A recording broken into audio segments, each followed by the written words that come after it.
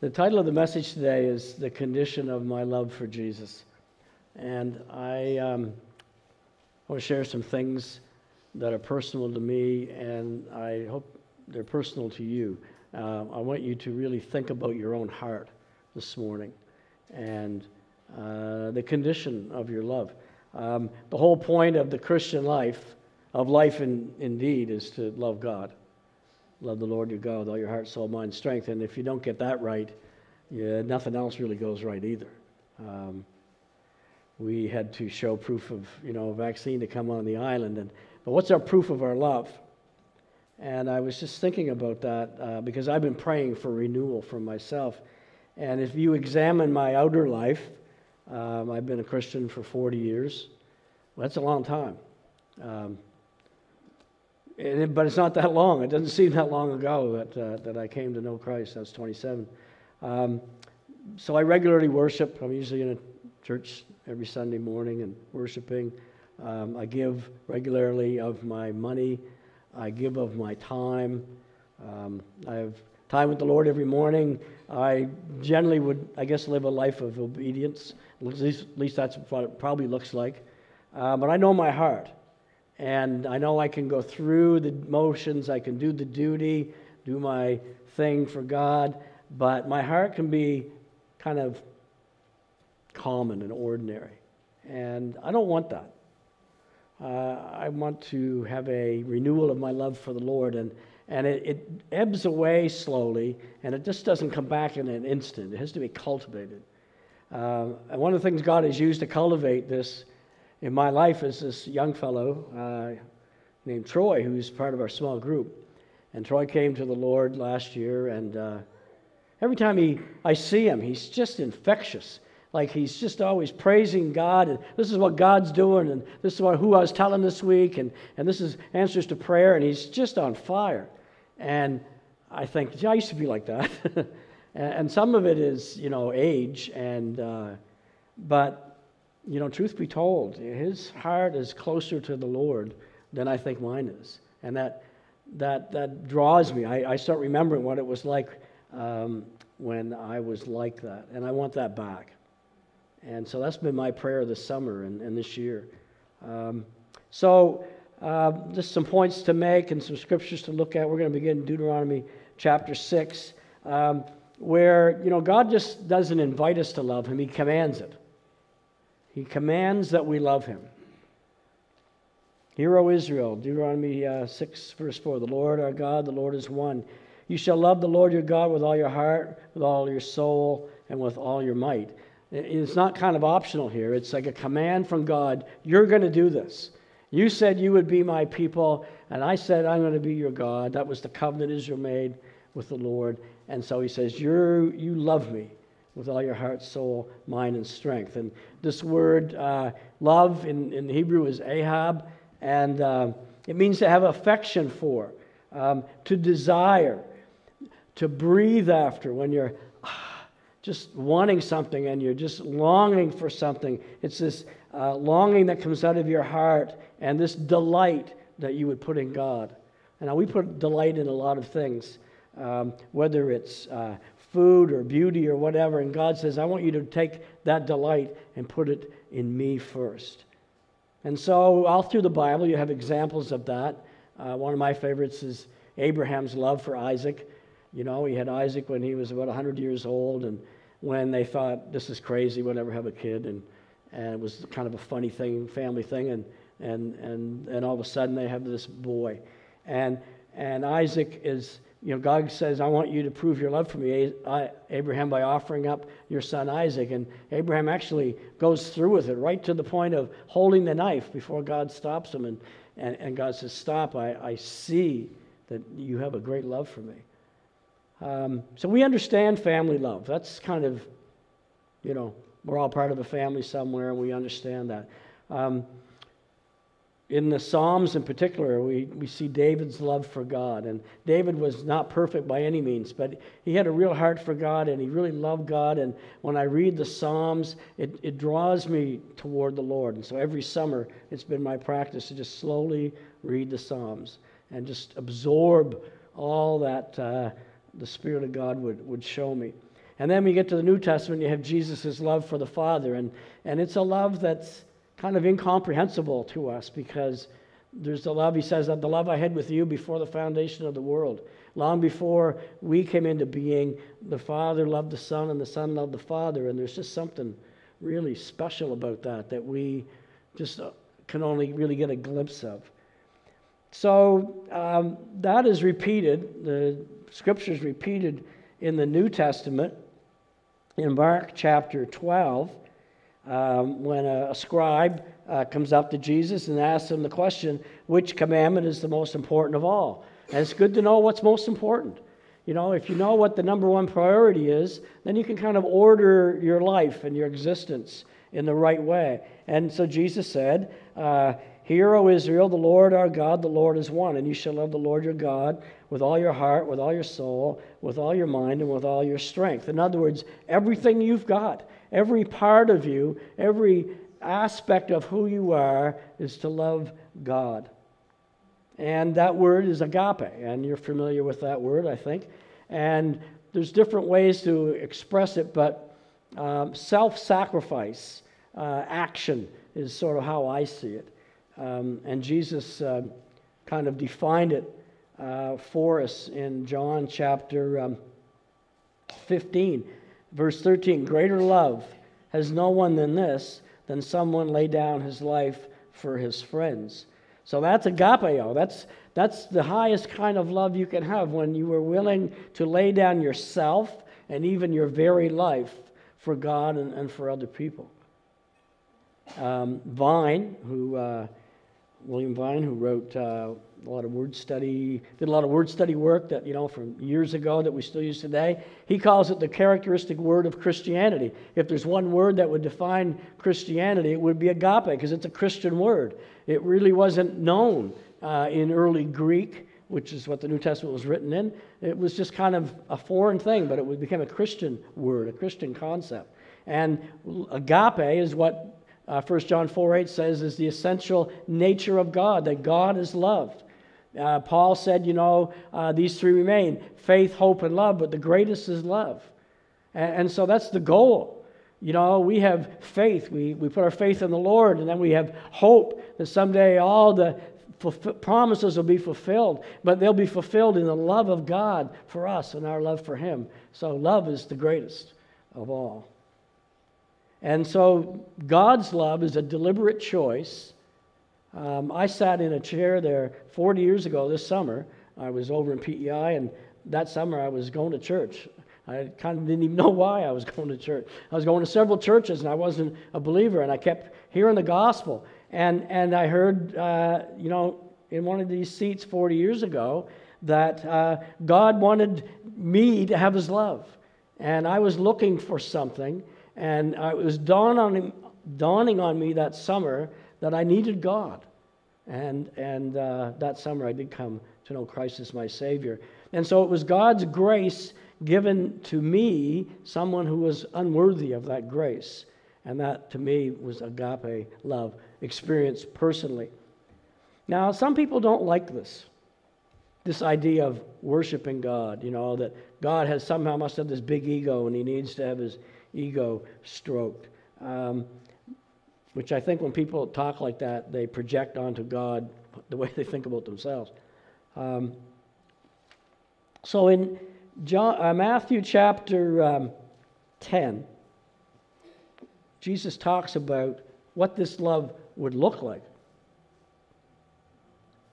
Because frankly, love for God it's kind of out there. Like, it's kind of theoretical and mystical and unseen, and how do you really love God? Well, he says in verse 37, Matthew 10, whoever loves father or mother more than me is not worthy of me. And whoever loves son or daughter more than me is not worthy of me. So that really sets it, it really kind of explains things, because we can understand what it is to love parents, and particularly to love children. We had our first granddaughter born early this year, and it's like, wow, I'm just experiencing something I only heard about. And I love kids, and now I got a granddaughter. And boy, we have a good time together. And regularly, a few times a week, I look after her while my daughter goes off and does something, and the husband's working, and I get down on the floor with her, and she's crawling on over me and slobbering all over me, and I feed her, and she feeds me, and it's just kind of like this give and take, and I go home just blessed. I love it. It's amazing. And when about a year ago, when our daughter was quite pregnant, she was really wondering about this baby thing. What's it going to be like to have a baby? And I was saying to her, wow, you're going to be amazed. You're going to experience something that you've never experienced. You're going to experience a love that you perhaps didn't really know existed until you have a child. And so she, when she was about 9 months pregnant and fed up to here, that's what happens, I guess, when you're 9 months pregnant. You've had enough. Let's just get it over with. And what's this going to be like anyway, this baby that's going to just change my body and change my life? And I'd said again, I was just kind of chuckling, you wait. Well, she has the baby, and she said, just in a few days after, she says, I can't believe how I'm obsessed with this baby. I can't stop kissing my baby. It was all about her baby, and I just witnessed the transformation of my 31-year-old daughter into a mother. It was incredible. I was fascinated with the granddaughter, but I'm fascinated with the change in my daughter and just how the love, the way they look at each other. It's beautiful. I think it's tremendous. And so when we understand that love and we can experience that love, and then Jesus says, whoever loves son or daughter more than me is not worthy of me. So our love for God has got to go above that. And that's really, it's kind of nebulous. Like it's not easy to get your hands around that. Why would we do that? How could we do that? Well, that's the terms. If you want a relationship with God, with God, God says, I've got to be first. And like I said, a lot of people have a problem with that. They don't want God to be first. They want we want us to be first. Truth be told. So in 1 Corinthians, God not only sets the terms, but He fulfills the terms as well. So verse 20 of 2 Corinthians 5, it says, therefore we are ambassadors for Christ, representatives of Jesus, God making His appeal through us. So that's sort of what this is. I'm just standing here talking in God's behalf with His words saying, we implore you on behalf of Christ, be reconciled to God. And I don't know you this morning. I don't know your relationship with the Lord, if it's good or bad or you don't have one. But I'm imploring you on behalf of Jesus Christ, be reconciled to God. Why? Because for our sake, He made Him to be sin who knew no sin, so that in Him we might become the righteousness of God. And that's God fulfilling the terms. God paid for your sin. Jesus died for your sin. All the sin of the world was put on Jesus Christ, and then He died and rose again. And God has fulfilled the terms of relationship. God implores you and invites you to be reconciled, and so do we. And that's what this is all about. This is why we build these buildings and why we have this worship and why people show up and why things go on 40 years later. Here you are. Some of you might have been here 40 years ago. Some of you weren't born 40 years ago. But God continues His work trying to implore people to come to Him. So I implore you, consider your relationship with God and where God is in your life. Now, the second thing is love for God our core experience, our core attitude? Like I said, when I became a Christian, I was pretty on fire. I was amazed. And it's really true. The grass was greener, the sky was bluer, and I had experienced a joy I had not known before, a freedom that I had only hoped for, and that Jesus was building into my life. And so this is kind of normal for Christians to feel this way. Wherever we go to churches, and we go to churches around the Maritimes, I keep hearing the same thing. Why do we love the Lord? Because of His grace. Because He has sacrificed His Son. It's the core truth of Christianity, and we keep going back to it.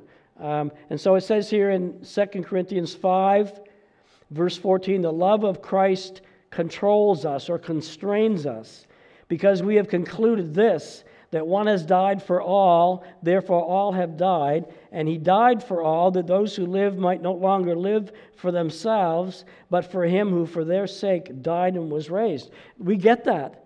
We realize when we realize that Christ has become your substitute, we're called to live for him. And Paul said, this life I now live in the flesh, I live by faith in the Son of God who loved me and gave himself for me. That's the kind of normal Christian life. That's what we're called to do. Now, this love requires priority. And again, it's not unlike a marriage where you go and get pursued or you do the pursuing. Nowadays, you never know who's going to get pursued or who does the asking, but you know what it is, right? You're pursuing somebody, somebody's pursuing you, and it's sort of like that with the God. And I wasn't really pursuing God. I understood he was pursuing me. I was kind of blown away by that God was calling me. And he kept kind of inviting me and winning me. And so that established a relationship. So, I was doing that with my wife, Glenda. I was pursuing her. And then, you get the relationship, you get the marriage, and now you got her. Where's she going to go? She said, I do. And it's, she's yours for life. And so the priority changes, and that's what happens to a lot of marriages. The men just get kind of, that's taken care of, and I will just go on and do everything else. That's not the recipe for a good, loving marriage. Your marriage can suffer if you have that kind of attitude.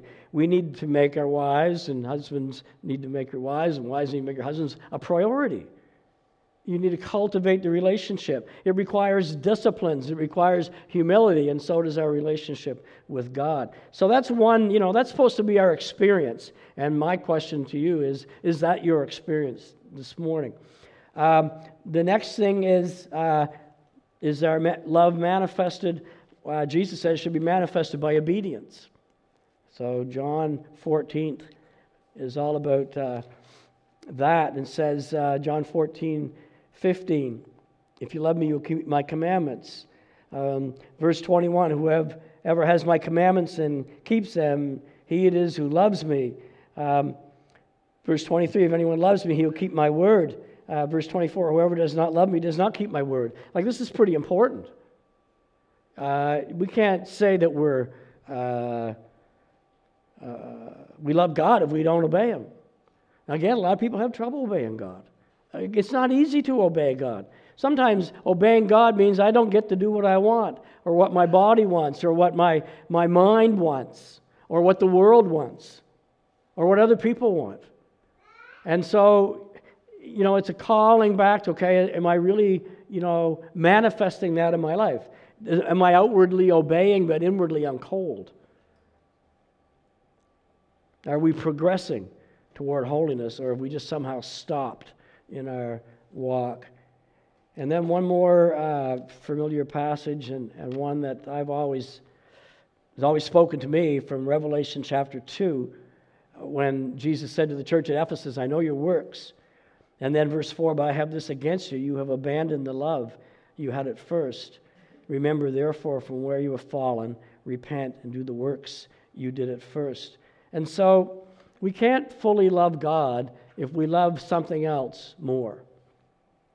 If we love ourselves more, if we put anything in the place of God, it diminishes our love for God, and it's not sincere.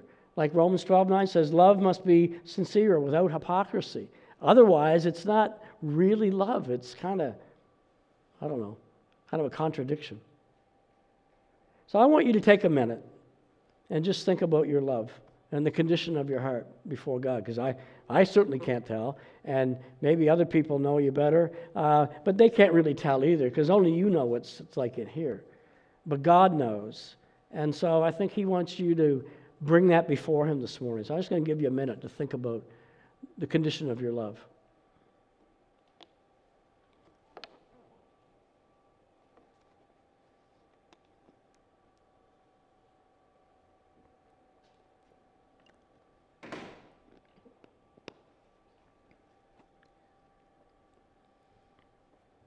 what I'd like to do is take you to another passage, John 21. And I want you to put yourself in this conversation. So the conversation is between Jesus and Peter by the Sea of Galilee after they've been out fishing, and Jesus shows up and makes breakfast, and they're just sitting around on the beach. And Jesus asks Peter some questions. So I want you to be in Peter's place. And Jesus is asking you questions. And, when you think of the relationship, we know that Peter, a few days before, had denied Jesus. Maybe it's not a few days, it's sometime before. But before the cross, Peter denied him. And so Jesus could have asked a lot of other questions. He could have said, Peter, are you going to be faithful to me from now on? Peter, are you going to be committed to me? Well, he didn't ask that at all. He just simply asked, Peter, do you love me? And so that's the core question. And, commitment, you can make it look like you're committed and still have kind of a tired, ordinary heart. And the Lord wants our hearts engaged. So the first question is, after they'd finished breakfast, Jesus said to Simon Peter, Simon, son of John, do you love me more than these? And, some people think, well, maybe it was more than the fish they just caught, because Peter was a fisherman. Do you love me more than your career? But I don't think that's it. I think it's more the disciples. There's a whole, they're all around, right? And do you love me more than these other disciples? And Jesus was perhaps thinking of what Peter had said the night of the betrayal at the Last Supper, when Peter said, if everybody falls away, I won't fall away. All these guys might leave you, but I'll never leave you. That was Peter's boast. And he really thought he could do that. He really thought that he would not fail. And so I'm sure Peter was thinking of that when Jesus asked him that question. And so Peter says, and Jesus used the word agape. Do you love me more than these? And so Peter says, yes, Lord, you know that I love you. And the word that Peter used was phileo, which is kind of a friendship, affection, relational, personal attachment, sentiment, feeling, like it's a necessary love. God just doesn't want agape love. He wants filial love, and that's friendship love. It's the binding love. It's the closeness. It's the personal. And Peter says, I'm your friend, Lord. And I don't think he could bring himself to say that I'll lay down my life for you. So then Jesus asked him a second time, Simon, son of John, do you love me? And so now it's just about him and Jesus. And maybe Jesus was thinking, Peter, you were the one that said that I was the Messiah. You were the first one to declare that I was the Son of God, the Lord. You understood it before anybody else did. And Peter, again, cannot bring himself, because Jesus says, do you agape me? And Peter said, yes, Lord, you know that I filial love you. You know that I love you. You know I'm your friend. And I think he just couldn't say it because he knew that he had failed. And so then the third time, Jesus said to him the third time, Simon, son of John, do you phileo me? Are you really my friend? Are you really close to me? Do you really love me like a friend? And at this point it says Peter was grieved because he said to him the third time, do you love me? And maybe Peter was thinking of that night in the courtyard when he denied Jesus 3 times, and on the third denial he looked across the courtyard and he saw Jesus looking at him. And I'm sure that he remembered what that felt like, because when he saw Jesus looking at him, he went out and he wept bitterly, it says. He was overcome. And so what does he say? Lord, you know everything. You know that I love you. You know that I phileo. And so what Jesus was doing, he was not condemning Peter. He was not trying to humiliate Peter and shame him in front of the other disciples. He was trying to heal Peter. He wasn't, pointing out these things so that he could slam them. He was pointing out these things so that he could get into Peter's heart and restore Peter. And that's why he kept saying, feed my lambs, feed my sheep. He was saying to Peter, you're the leader again, Peter. That's what he was saying.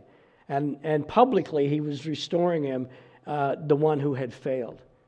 And that's very instructive for us, because not only does the Lord want these two kinds of love from us, agape love and filial love, but he wants to heal our love. And so, just to close this up, there's some particular verses that have spoken to me this summer. I've been reading a book called Gentle and Lowly. Do any of you know that book? I would recommend you get that book, Gentle and Lowly by Dane Ortland. It's just a beautiful book on God's heart toward us. And we're often, we talk about our heart toward God, but what's God's heart toward us? Well, one of the scriptures he uses is John 6:37. He who comes to me, I will no wise cast out. And so we apply that to maybe when we first come to the Lord, but that's for every day. He who comes to me every day, I will no wise cast out. So the point of that is that Jesus is not repelled by our sin. Do you know that? He's already dealt with our sin. He dealt with our sin on the cross, and when we personally repent and ask Christ to save us, he's drawn to our sin. Isn't that weird? I never really had thought of it that way before. He's drawn to us in spite of our sin. When you're lost, your sins evoke God's holy wrath, but when you're saved, they evoke His holy love. He's drawn to us, and we may sin and be kind of disgusted with ourselves, and we'll take a step back from God because we think God's taking a step back from us. And that's really not what's going on. What is going on is Jesus is taking a step toward us. That's what he was doing with Peter. And Peter probably felt like backing into a corner because he was uncomfortable with the conviction. But Jesus was coming toward him, wanting to heal him and restore him. That's his heart. Romans 5:20, where sin abounded, grace abounded much more. That's how God operates. And so, you're never going to be done with sin in this life. It's never going to leave you. You're not going to be through with sin until you're through with this body of sin and experience your trip to heaven. So one of the quotes that I wanted to share with you was this: Jesus sides with you against your sin, not against you because of your sin. Jesus sides with you against your sin. You don't like your sin. I don't like mine. I don't like sinning. And when I sin, I feel bad. I wish I didn't. I get convicted. But Jesus is on my side. He's not against me. He's with me against my sin. That's liberating. When I hear stuff like that, it warms my heart. It kind of cultivates my heart. It kind of stirs me up, and it stirs up my love for the Lord again. And then the third scripture is Hebrews 7:25. He ever lives to make intercession for us. Now, I confess I've never really spent a lot of time studying that or preaching it. I just kind of knew it. He ever lives to make an intercession. He's up there making intercession for me. But what does that really mean? Well, it's the daily application of the atonement. It's not that the cross wasn't enough, because the cross was enough. But whenever I sin and I accuse myself, or the accuser comes at me and he says, "No, yeah, you're some Christian. You're some faithful. You're not faithful at all. You don't deserve any of this." And you know what the Lord is doing at the same time? He's going, "It's all right. I've taken care of that. I'm His Savior. I paid for that on the cross." And that's what He does every day. So every time He sins, we're being interceded, which is really being prayed for. And so what does that say about God's heart toward us? Well, it's wide open for us. He's not repelled by us. He's entering into us. When we sin, He's not, turning His back and going, "Good grief, I'm tired of this guy." He's drawing near to me, and He's drawing near to you. I hope that imagery, this picture of Peter and Jesus, and this picture of Jesus and interceding for you will, if you ponder that and think about that, maybe it will warm up your heart and your love for him, because it's normal to have your love kind of become ordinary. There's a famous poem by William Wordsworth, and he talks about the joy of a child and how the child sees everything in his joy. And then it says, man proceeds to die away and fade into the light of common day. And that's what happens when you become an adult. All that kind of exuberance of life, you find it every once in a while, but when you were a kid, you lived it. And that's just the experience that the sacred becomes ordinary. And that's what happens to us as well as Christians. We need to cultivate the sacred and cultivate a heart for Christ. I trust these things will bless your hearts this week.